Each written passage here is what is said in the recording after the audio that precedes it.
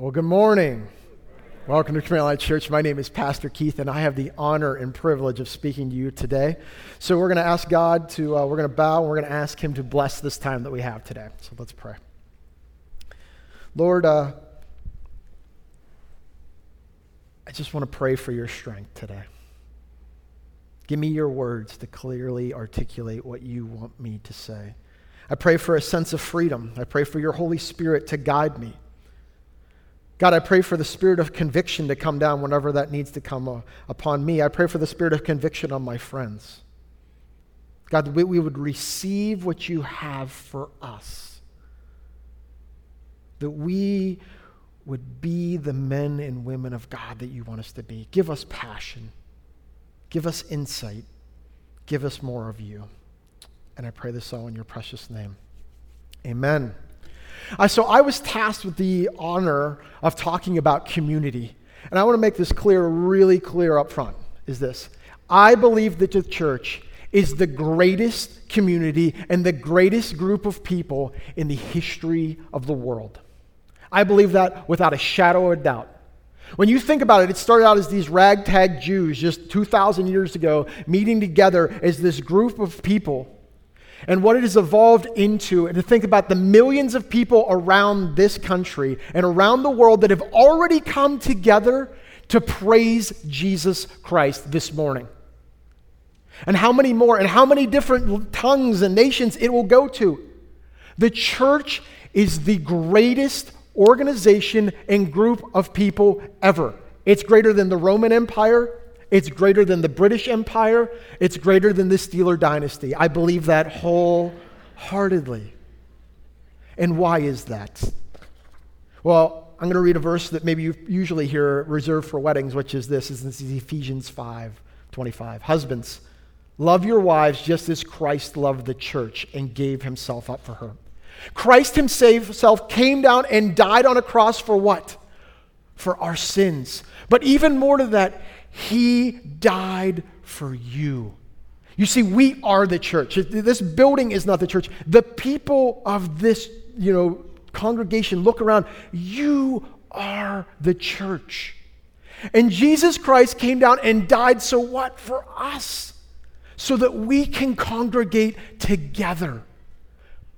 We are the bride of Christ. We are the object of Christ's affection. Think about that for 1 second.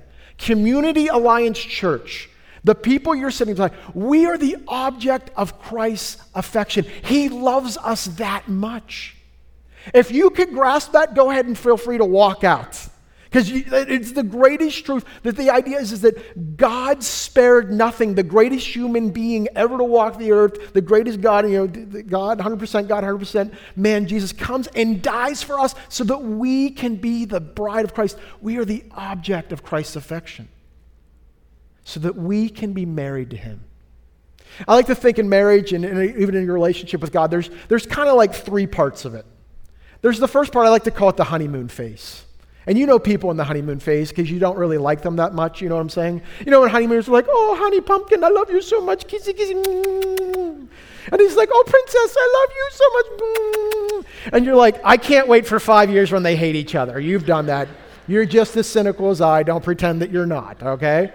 But there's a honeymoon phase, in a marriage, and there's a honeymoon phase in your relationship with God where you are just in love with God. Where God is revealing things and you are growing, and spiritually God is doing amazing things in your life. And that is so important. And it can go on for years and years and years. And hopefully there's always a little bit of the honeymoon phase in the relationship. Then the second phase of your faith or your marriage, is very similar to this. I call it the figure it out phase. And this is where it's like, okay, this person has some kind of needs and some wants, and I got to kind of figure out what I have to do to make this relationship work. I'll give you, for instance, for me, I am the biggest slob you will ever meet in your life, okay? If you don't believe me, you can go check out my RAV4. It's all the way in the back, or you can come to my office and you'll go, oh man, it's even worse than what I thought, all right? I am a slob, okay? But I married a woman who is what? Very neat and meticulous. There was never any conflict. No, never. We've never had any conflict about that. So what did I have to realize? I have to bend and become more like my wife or she's going to strangle me. That's what I learned, all right? In the most loving way possible. No, I had to learn that I had to make her feel valued by cleaning up and doing these. Those were her love languages. And I'd like to think that as we've spent more time, she's become a little bit more fun and spontaneous and things like that as I've rubbed off on her. And that's what a great relationship does. You become more like the person. The only difference is with the church is that, in our relationship with Christ, is that we, have to become more like him. He doesn't have to become more like us.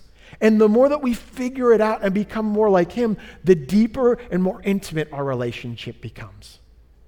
Last one, as I call the longevity phase. And some of you are in that, all right? And some of you are in that. This is like when you see a couple, and I'm not a softie, I'm not very sentimental at all, but when I see an older couple, walk into church like holding hands, and I'm always like, I hope that's me and my wife. That they've been walking together, they love one another. I'll pick on them because they're here. Like when I see Ken and Ginger Cypher here, like when they've been together for a long time. You know what I mean? And I just see the love that they have for each other. That's just such a special thing. Or maybe another couple that spends a lot of time at Panera. Like they genuinely you're laughing because you've seen them there.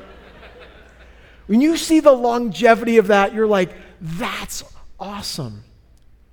And that's what we want in our faith. And that's what produces saints. And that's what the church is about, is a community that has honeymooners, people figuring it out, and people that have been walking with the Lord for a long, long time. I mean, this church has been around for over 110, 15 years. It's been around for a long time. And so we have some saints. And we are the bride of Christ. Ephesians 5:26 and 27 says this, to make her holy, cleansing her by the washing with the water through the word, and to present her to himself as a radiant church. That's what Christ wants to do. He wants, as we love, our wives, Christ wants to present us as a radiant church without stain, wrinkle, or any other blemish, but holy and blameless.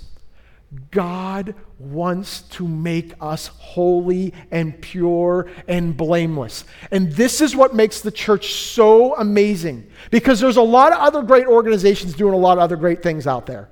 They're feeding people, they're clothing people, but the problem is that it's often not pure and holy like the church. It's often for selfish reasons that they're to make themselves feel good. I feed these people to feel good about myself, or I clothe these people, or we're doing good things, but it's for selfish reasons to make themselves feel good. And the church is so holy and pure that it wants to do it for God's glory. And to bring him glory and to represent him so that other people may see what we've done and said, that is so pure and so holy. I want to be a part of that. And then we can impact lives for eternity as they come to encounter who Jesus Christ really is. And that's why the church is the absolute greatest organization, a group of people. I want to show you this, and we're going to focus on this for a lot of the sermon. So don't worry if you don't get it at first, but I think over time you'll see what I'm going with this. And so I called this, I guess, the purity cycle. God gave me this about a month and a half ago, 2 months ago, and I was praying about it and thinking about it. And on Thursday, when I was writing my sermon, I felt like God was like, I really want you to use this. So I kind of rewrote this sermon. So maybe it was for you, so I really hope this is for you. But the idea is that God is 100% pure and holy. He doesn't need us. He desires us. He loves us purely. It's not self-seeking. It's not, I need Keith Kozik. He doesn't need any of us. It's pure. It's holy. And so that's why he can love us without selfish ambition. And what I can do is I can either accept that and I become what? Alive spiritually. Isn't that true? Many of you have done that. You realize God loves me purely. I accept it and I become alive spiritually, what God has done in my life. I can reject that and what? I can never alive. I'm just dead spiritually. And this is what happens. You're either alive. Churches are the same way. They start out pure. We have these pure motives. We just want to help people. We want to be who God wants me to be. And it'll either become alive or it may just die or it just never takes roots. Your marriage at some point may be in this. It started out pure most of the time and it was alive, but over time it may not feel that way. We'll get there in 1 second. And I truly believe that it's God's desire to take us from alive to thrive. Have you ever been that way spiritually, where you're thriving spiritually? Where God is doing amazing things, where you are just growing so much. It is the greatest feeling. It's the greatest thing. You are growing so much. And I do believe that God wants us to live here the majority of time to be thriving. And listen, thriving doesn't mean you have millions of dollars in the bank. It doesn't mean, you're going to a church of, tons and tons of people. The apostles and the disciples, while they were dying and suffering, were thriving spiritually. Churches can be thriving and they could be 4 or 5 people because they're being who God wants, because they're pure. And so don't think monetary or a lot of people resonate and it has to be that for thriving. It doesn't have to be. Thriving is being purely who God wants you to be. There's just this problem is that over time, usually you're being thrive or alive, and then often what happens is compromise steps in. And with compromise, that can be often sin starts to come into your life. Or maybe you don't spend as much time with God as you want. Maybe you're like me, you got 4 kids and you're just busy. And then slowly compromise. And then that feeling of alive, that feeling of thrive just doesn't seem to exist anymore. And you're like, where is that? What happened to that? And you have to figure out what's going on, and I'll get into that 1 second. And slowly over time, if you keep in the compromise, you get into what? Survive. And you may feel that way spiritually right now, which is, I'm just kind of in survival mode. We're not really heading anywhere with God. I just kind of exist, and I just kind of show up. And this is what happens with churches too, is that, we start to compromise our morals and things like that, and then we just try to survive. We just try to keep the doors open. And if we stay in these modes in your spiritual life and churches too long, this is what eventually happens. You just die. You're dead. And you're like, this is terrible. This isn't what I wanted. But you feel dead. Folks, where are you spiritually at this point? We'll talk more about that in a second. But here's the amazing thing about Jesus Christ, and us being the bride of Christ, is that we can get out of compromise and can get out of survive by simply coming and saying, God, this is where I really am. I'm sorry. I've compromised this. I'm just in survival. I don't feel alive. God, would you make this pure again? Would you make me pure? Would you make me feel alive? Would you let me be spiritually filled with the Holy Spirit? We're going to talk about that in 1 second. Would you help me with this? And you know what God says? Absolutely. That's exactly what I want to do to you. He wants to make us pure, to make us back to being alive and back into thrive. And this is what a community of believers looks like. If pure community is Acts chapter 2. Imagine a pure church where everyone is seeking purity and has experienced that going into alive and going into thrive. This is the Acts 2 church. I want you to see the result of it. And this is Acts 2, verse 42. It says, they devoted themselves to the apostles' teaching. So the apostles, the disciples, they had a major advantage and a major disadvantage, I like to think, is that, they didn't have what I have. Which is, I have, let me get to it, the entire New Testament right here. I can get up there and I can preach this out of this because I can say this is fact and this is what God has revealed and this is truth. And so I have this advantage is that I may be in compromise or even survive spiritually, but I can preach it. But these people didn't have that option. They were living the New Testament. They were writing it. They were making it happen. And I truly believe they were just pure, godly men seeking God wholeheartedly. Because they had to lead a whole community to alive and thrive. They were trying to take this group of people, this ragtag group of Jews together and make them become a community that God wanted them to be. And that's why it says in the next part, it says they devoted themselves to the apostles' teaching and to fellowship. They had this fellowship, and that the Greek word is koinonia, which means, partnership. I love that idea of this. Imagine this church, again, a partnership. Is the church leaders, the people of this church, partnering together to be as pure as possible, to be the purest, radiant bride of Christ, alive and thriving for his kingdom. That would be the greatest community ever. And that's what this church was. A group of people purely coming together to know God, to serve him with no selfish motives, to be who he wanted to be. Folks, that's what I want to be a part of. And deep down, I believe that a lot of you want to be a part of that as well. So let's keep continuing what that looks like. Continue in verse 42. The apostles' teaching and to fellowship and to the breaking of bread. And really, the breaking of bread is just really communion. When you take the wine, when you take the juice for us or the bread. And every time I take communion, it's like a renewal of my vows. Like my wedding ring. My wedding ring is a reminder of the commitment I made on December 27th, 2000. But what happens is every time I take communion, it's a reminder of the commitment that I made on July 3rd, 1998. Every time before I take it, I hold it just for that 1 second and I go, God, I just want to thank you so much for what you've done for me. And I want to make sure that I am pure with how I live my life. And I'm so thankful for the gratefulness of what you did and the sacrifice that you made for us to be together.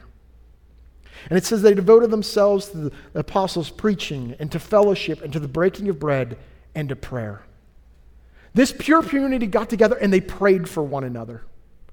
When prayer often involves his needs, they knew each other's needs. They were saying, hey, can you pray for me about this? Can you pray about this situation? And they came together and they shared and they were open and they were honest and they were what? They were vulnerable with each other. You see, you can't have a pure community without vulnerability.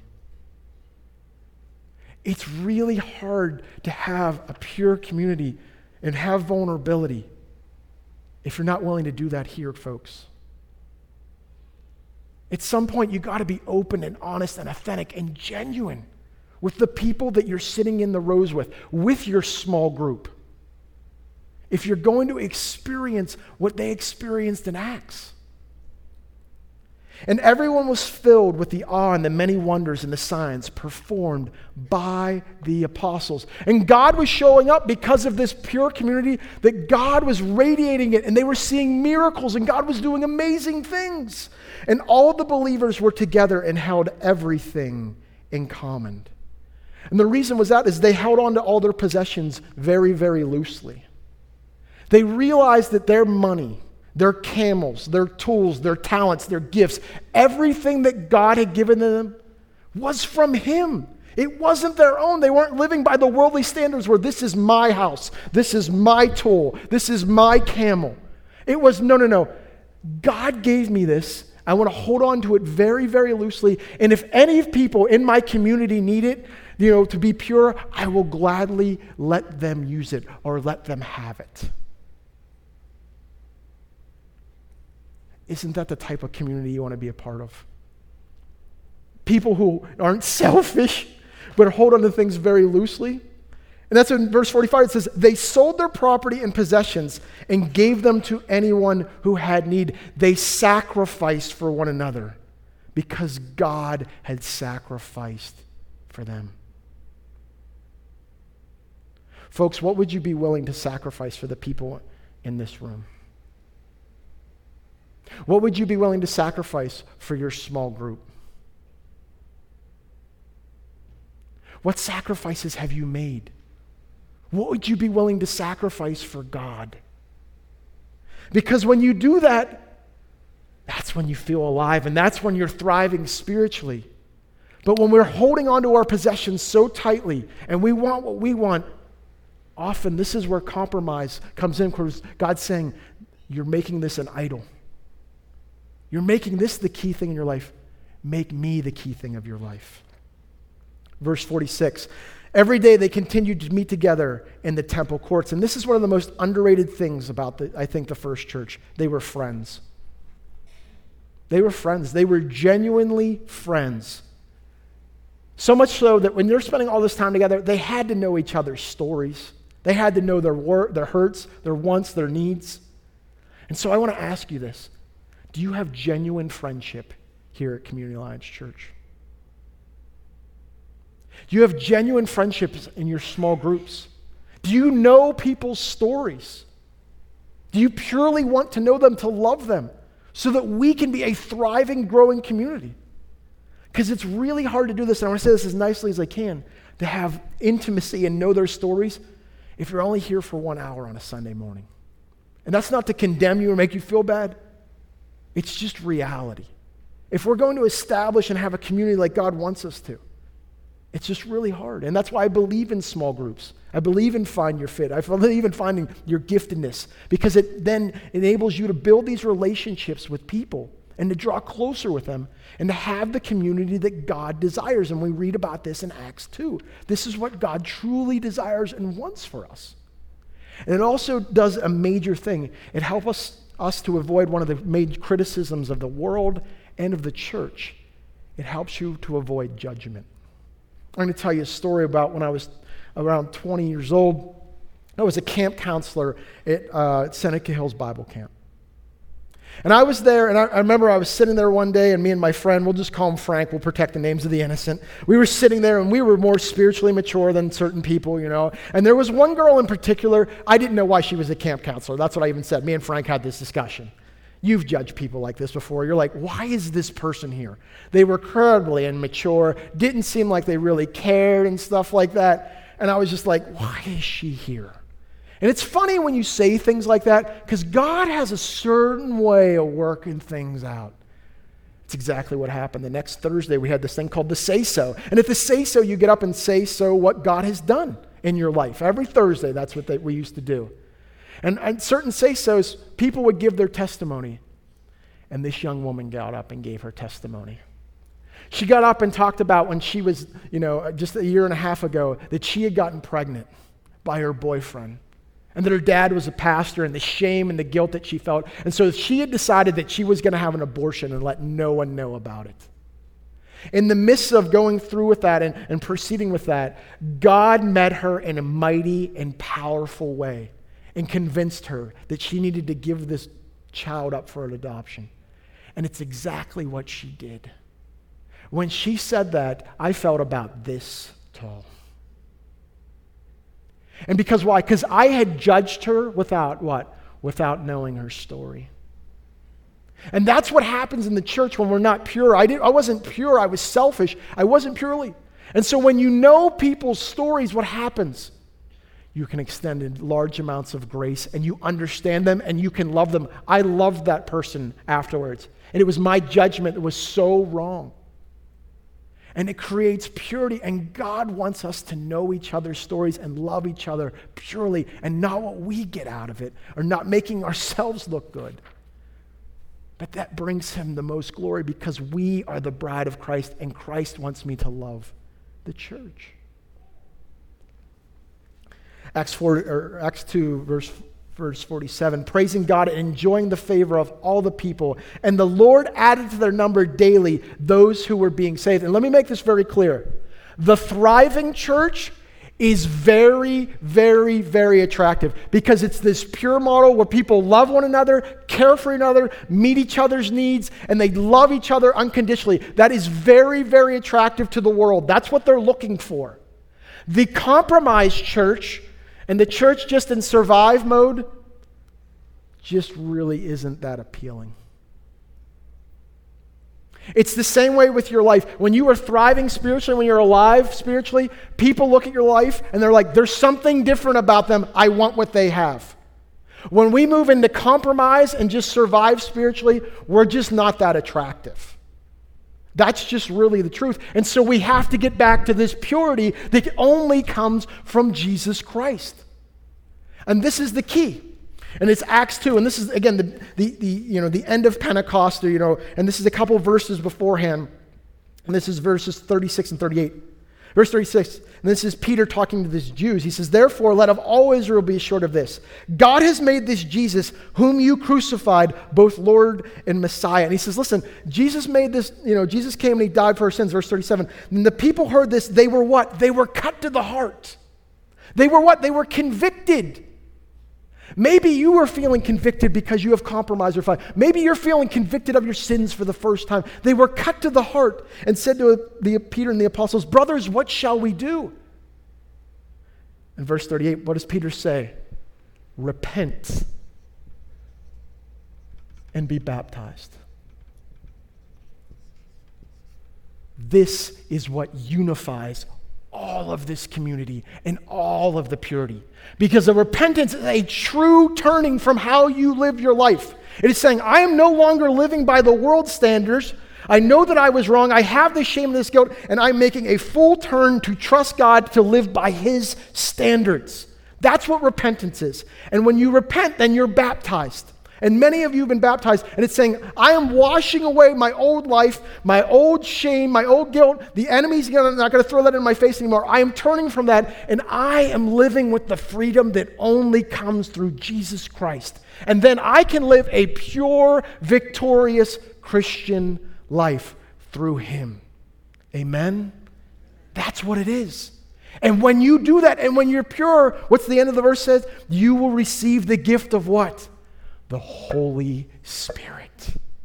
When you have that purity, then the Spirit wants to get you into alive, wants to get you to thrive, because it has that yearning within it. It's just like, I want to be holy, you want to be holy. And that's why you have that holy discontent when you're in compromise or when you're just in survive mode. It's because the Holy Spirit's saying, you were made for more than this. You don't settle for this.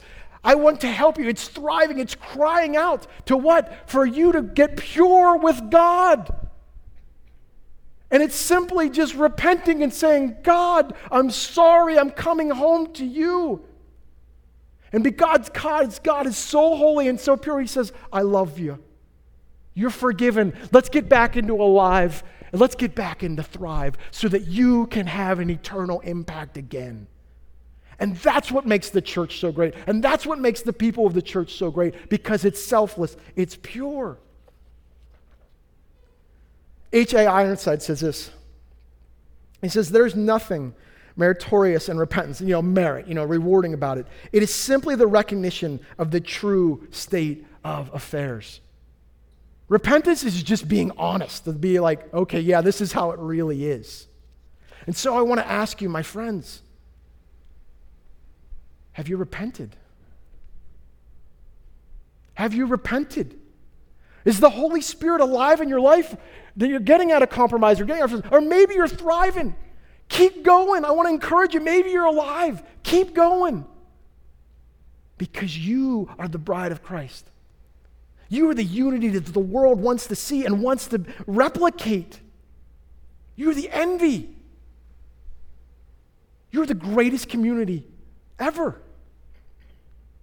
And certain people will say, well, listen, I repented once as a child, or I repented at one time. Isn't repentance just a one-time thing? I would beg to differ. Because Revelation 2 and Revelation 3, when John is writing to the churches, what's he call 5 of the 7 churches to do? To repent. Verse 5, consider how far you've fallen, repent and do the things you did at first. Repent, therefore, otherwise I will soon come to you and will fight against them with my sword of my mouth. Verse 21, I have given her time to repent of her immorality, but she is unwilling. Remember verse 3, or chapter 3, verse 3. Remember, therefore, what you've received and heard, hold fast to it and repent. Verse 19, those whom I love, I rebuke and discipline, so earnest and repent. And what was John calling these churches? What was Jesus calling these churches to do? To get pure again. To become pure and become like the first acts, because that is the greatest community. God was calling them to the pure community that He desired them to be. And yet 5 of the 7 churches needed to repent.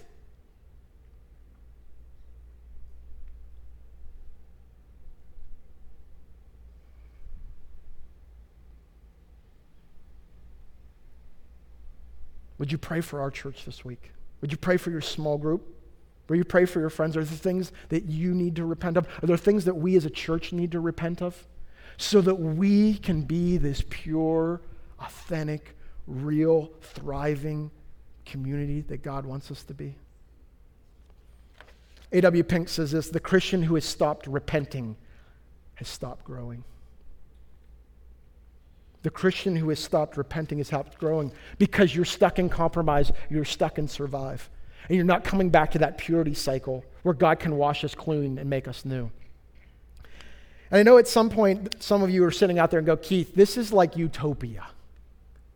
This is too good to be true. This couldn't really exist. It happened at one point. And you're like, people were too selfish. They would never do this. I disagree. This is the purity. This is how the church was really supposed to be. This is how our community was supposed to be. This is how we were supposed to live in community with God. And let's let God take care of it. Selfish people, liars, manipulators. And that's why we have Acts chapter 5. Because it's one of the most difficult parts of Scripture to understand. But in light of this community that's pure and thriving and holy and not settling for compromise, what happens when sin enters it? Verse 1 and 2, now there was a man named Ananias, together with his wife Sapphira, also sold a piece of property. They're making sacrifices. Everyone was making sacrifices. So they go off and sell a part of property, which was perfectly fine. Verse 2, with his wife's full knowledge, he kept back part of the money for himself, but brought the rest of it and put it at the apostles' feet. And so what they did was they said, yeah, we'll sell out this property, but they kept part of it. They had the right to do that, not unless God told them to give all of it. But they had the right to do that. But what they were going to do is what? Lie about it and create compromise. And they were hypocrites. They were showing that they were pure, acting like they were pure, but in fact they were selfish underneath it all. And God bless Peter for holding them accountable to that. Verse 3, Peter said to Ananias, how is it that Satan has so filled your heart that you have lied, you have compromised to who? The Holy Spirit, which was thriving in their community and driving them to thrive and to be alive, and have so kept for yourself some of the money that you received for the land. Didn't it belong to you before it was sold, and after it was sold, wasn't the money at your disposal? What made you think you could do such a thing? You have not lied just to humans, but to who? To God. And because he had went to compromise, instead of dying a spiritual death that normally happens, he died a physical death. And you've read this before and go, God, whoa, this doesn't make any sense. Until I convey it to you this way, maybe it'll make a little bit more sense. God was so serious about this pure, thriving community that he wasn't going to let anything upset the authenticity and the genuineness of it. He wasn't going to tolerate it. And he was going to deal with it. And you might go, Keith, this is still a little bit extreme. This is the simplest way I can put it. The church is what? The bride of Christ, the object of his affection. Kylene is my bride. She's the object of my affection. What would happen if some hypocrite came in and started lying and tried to separate us? What lengths would I go? What lengths would you go for your spouse if someone was coming in and lying and trying to separate you and disrupting the purity within your marriage? What lengths would you go? And it's the same lengths that Christ died on a cross for us so that we can be right with him, so we can be the bride of Christ. And he was what? He was going to take care of it. He wanted the purity and the authenticity in this church to be real and genuine. And he took care of it. Verse 5, when Ananias heard this, he fell down and he died. He died not a spiritual death, a physical death. And great fear seized all who had heard what had happened. Then some young men came forward, wrapped up his body, and carried him out and buried him. Verse 7, about 3 hours later, his wife came in. Not knowing what had happened, Peter asked her, tell me, is this the price you and Ananias got for the land? And she what? She compromises, she lies and says, yeah, that's the price. Peter said to her, how could you conspire to test the Spirit of the Lord? Again, the Holy Spirit. The feet of the men who buried your husband are also at the door, and they will carry you out also.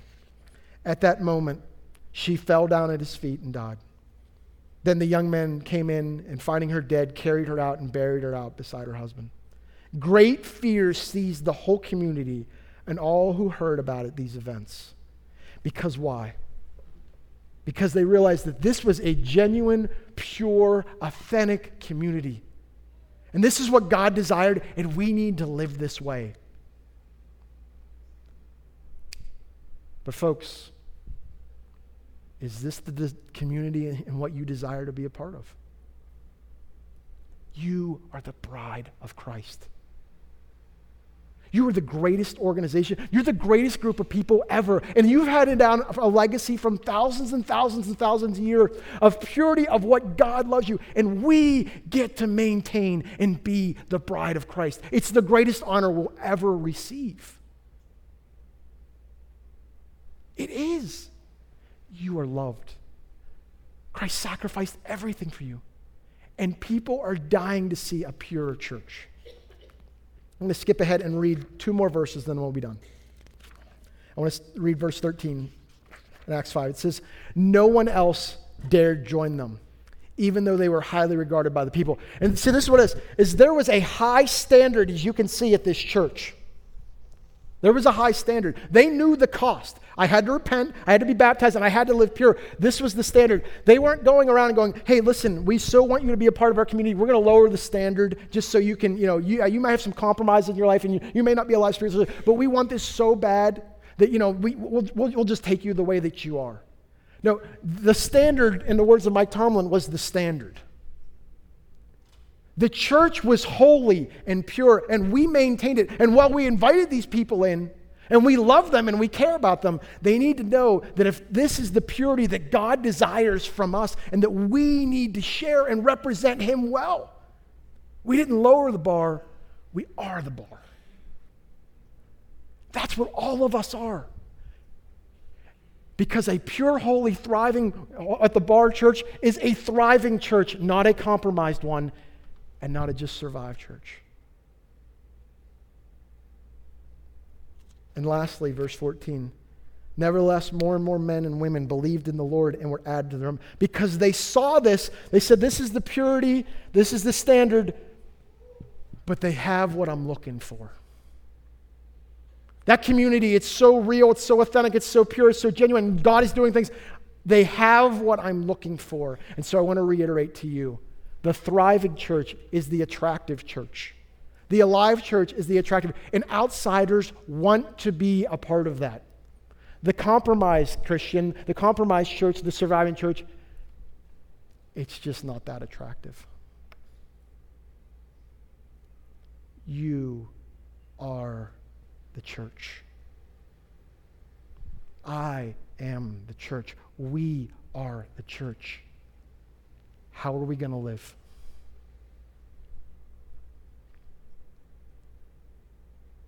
I want you guys to bow your heads.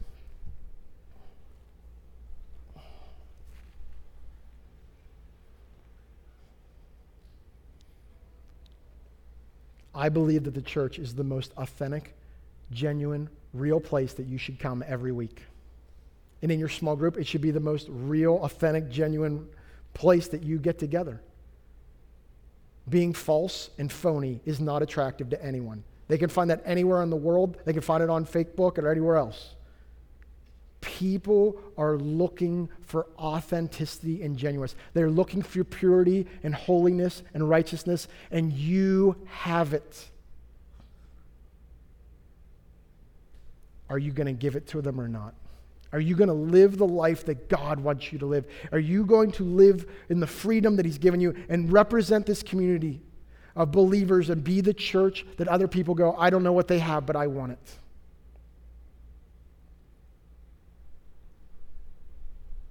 Next thing I want you to ask yourself, are there things that you need to repent of? Are there things that you need to repent of? Do you have compromise? Are you in just survival mode? Is the Spirit convicting you of something? And I just want you to, again, here's the greatest thing. Just take a moment. If you need to confess it to someone else here, do that. This is the church. This is the most authentic, genuine community. But just take a moment and pray to God, is there things that you need to repent of?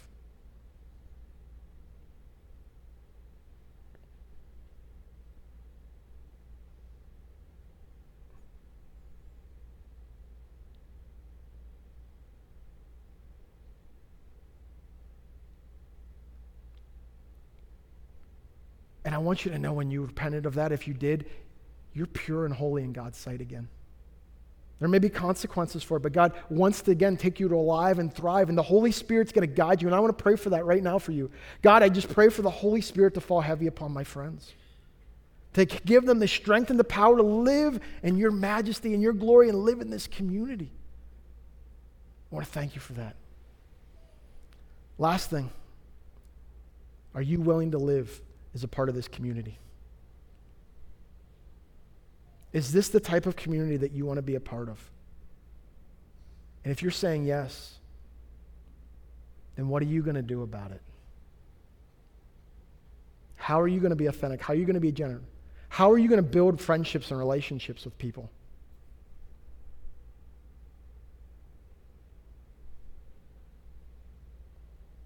Folks, we are the greatest organization and group of people in the history of the world.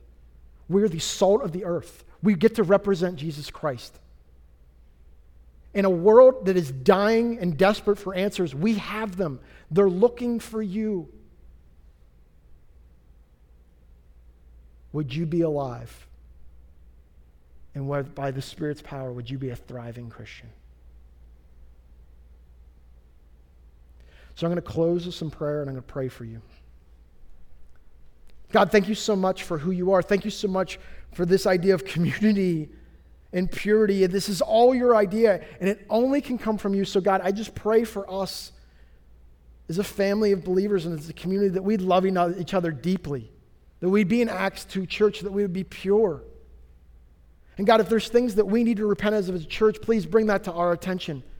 Make us humble, make us low in our own eyes, and let us be pure and holy and righteous in your sight. And I pray for my friends that are the church, that all of us, that there are things that we need to repent of, God, that we would repent and turn. There'd be a true turning to you.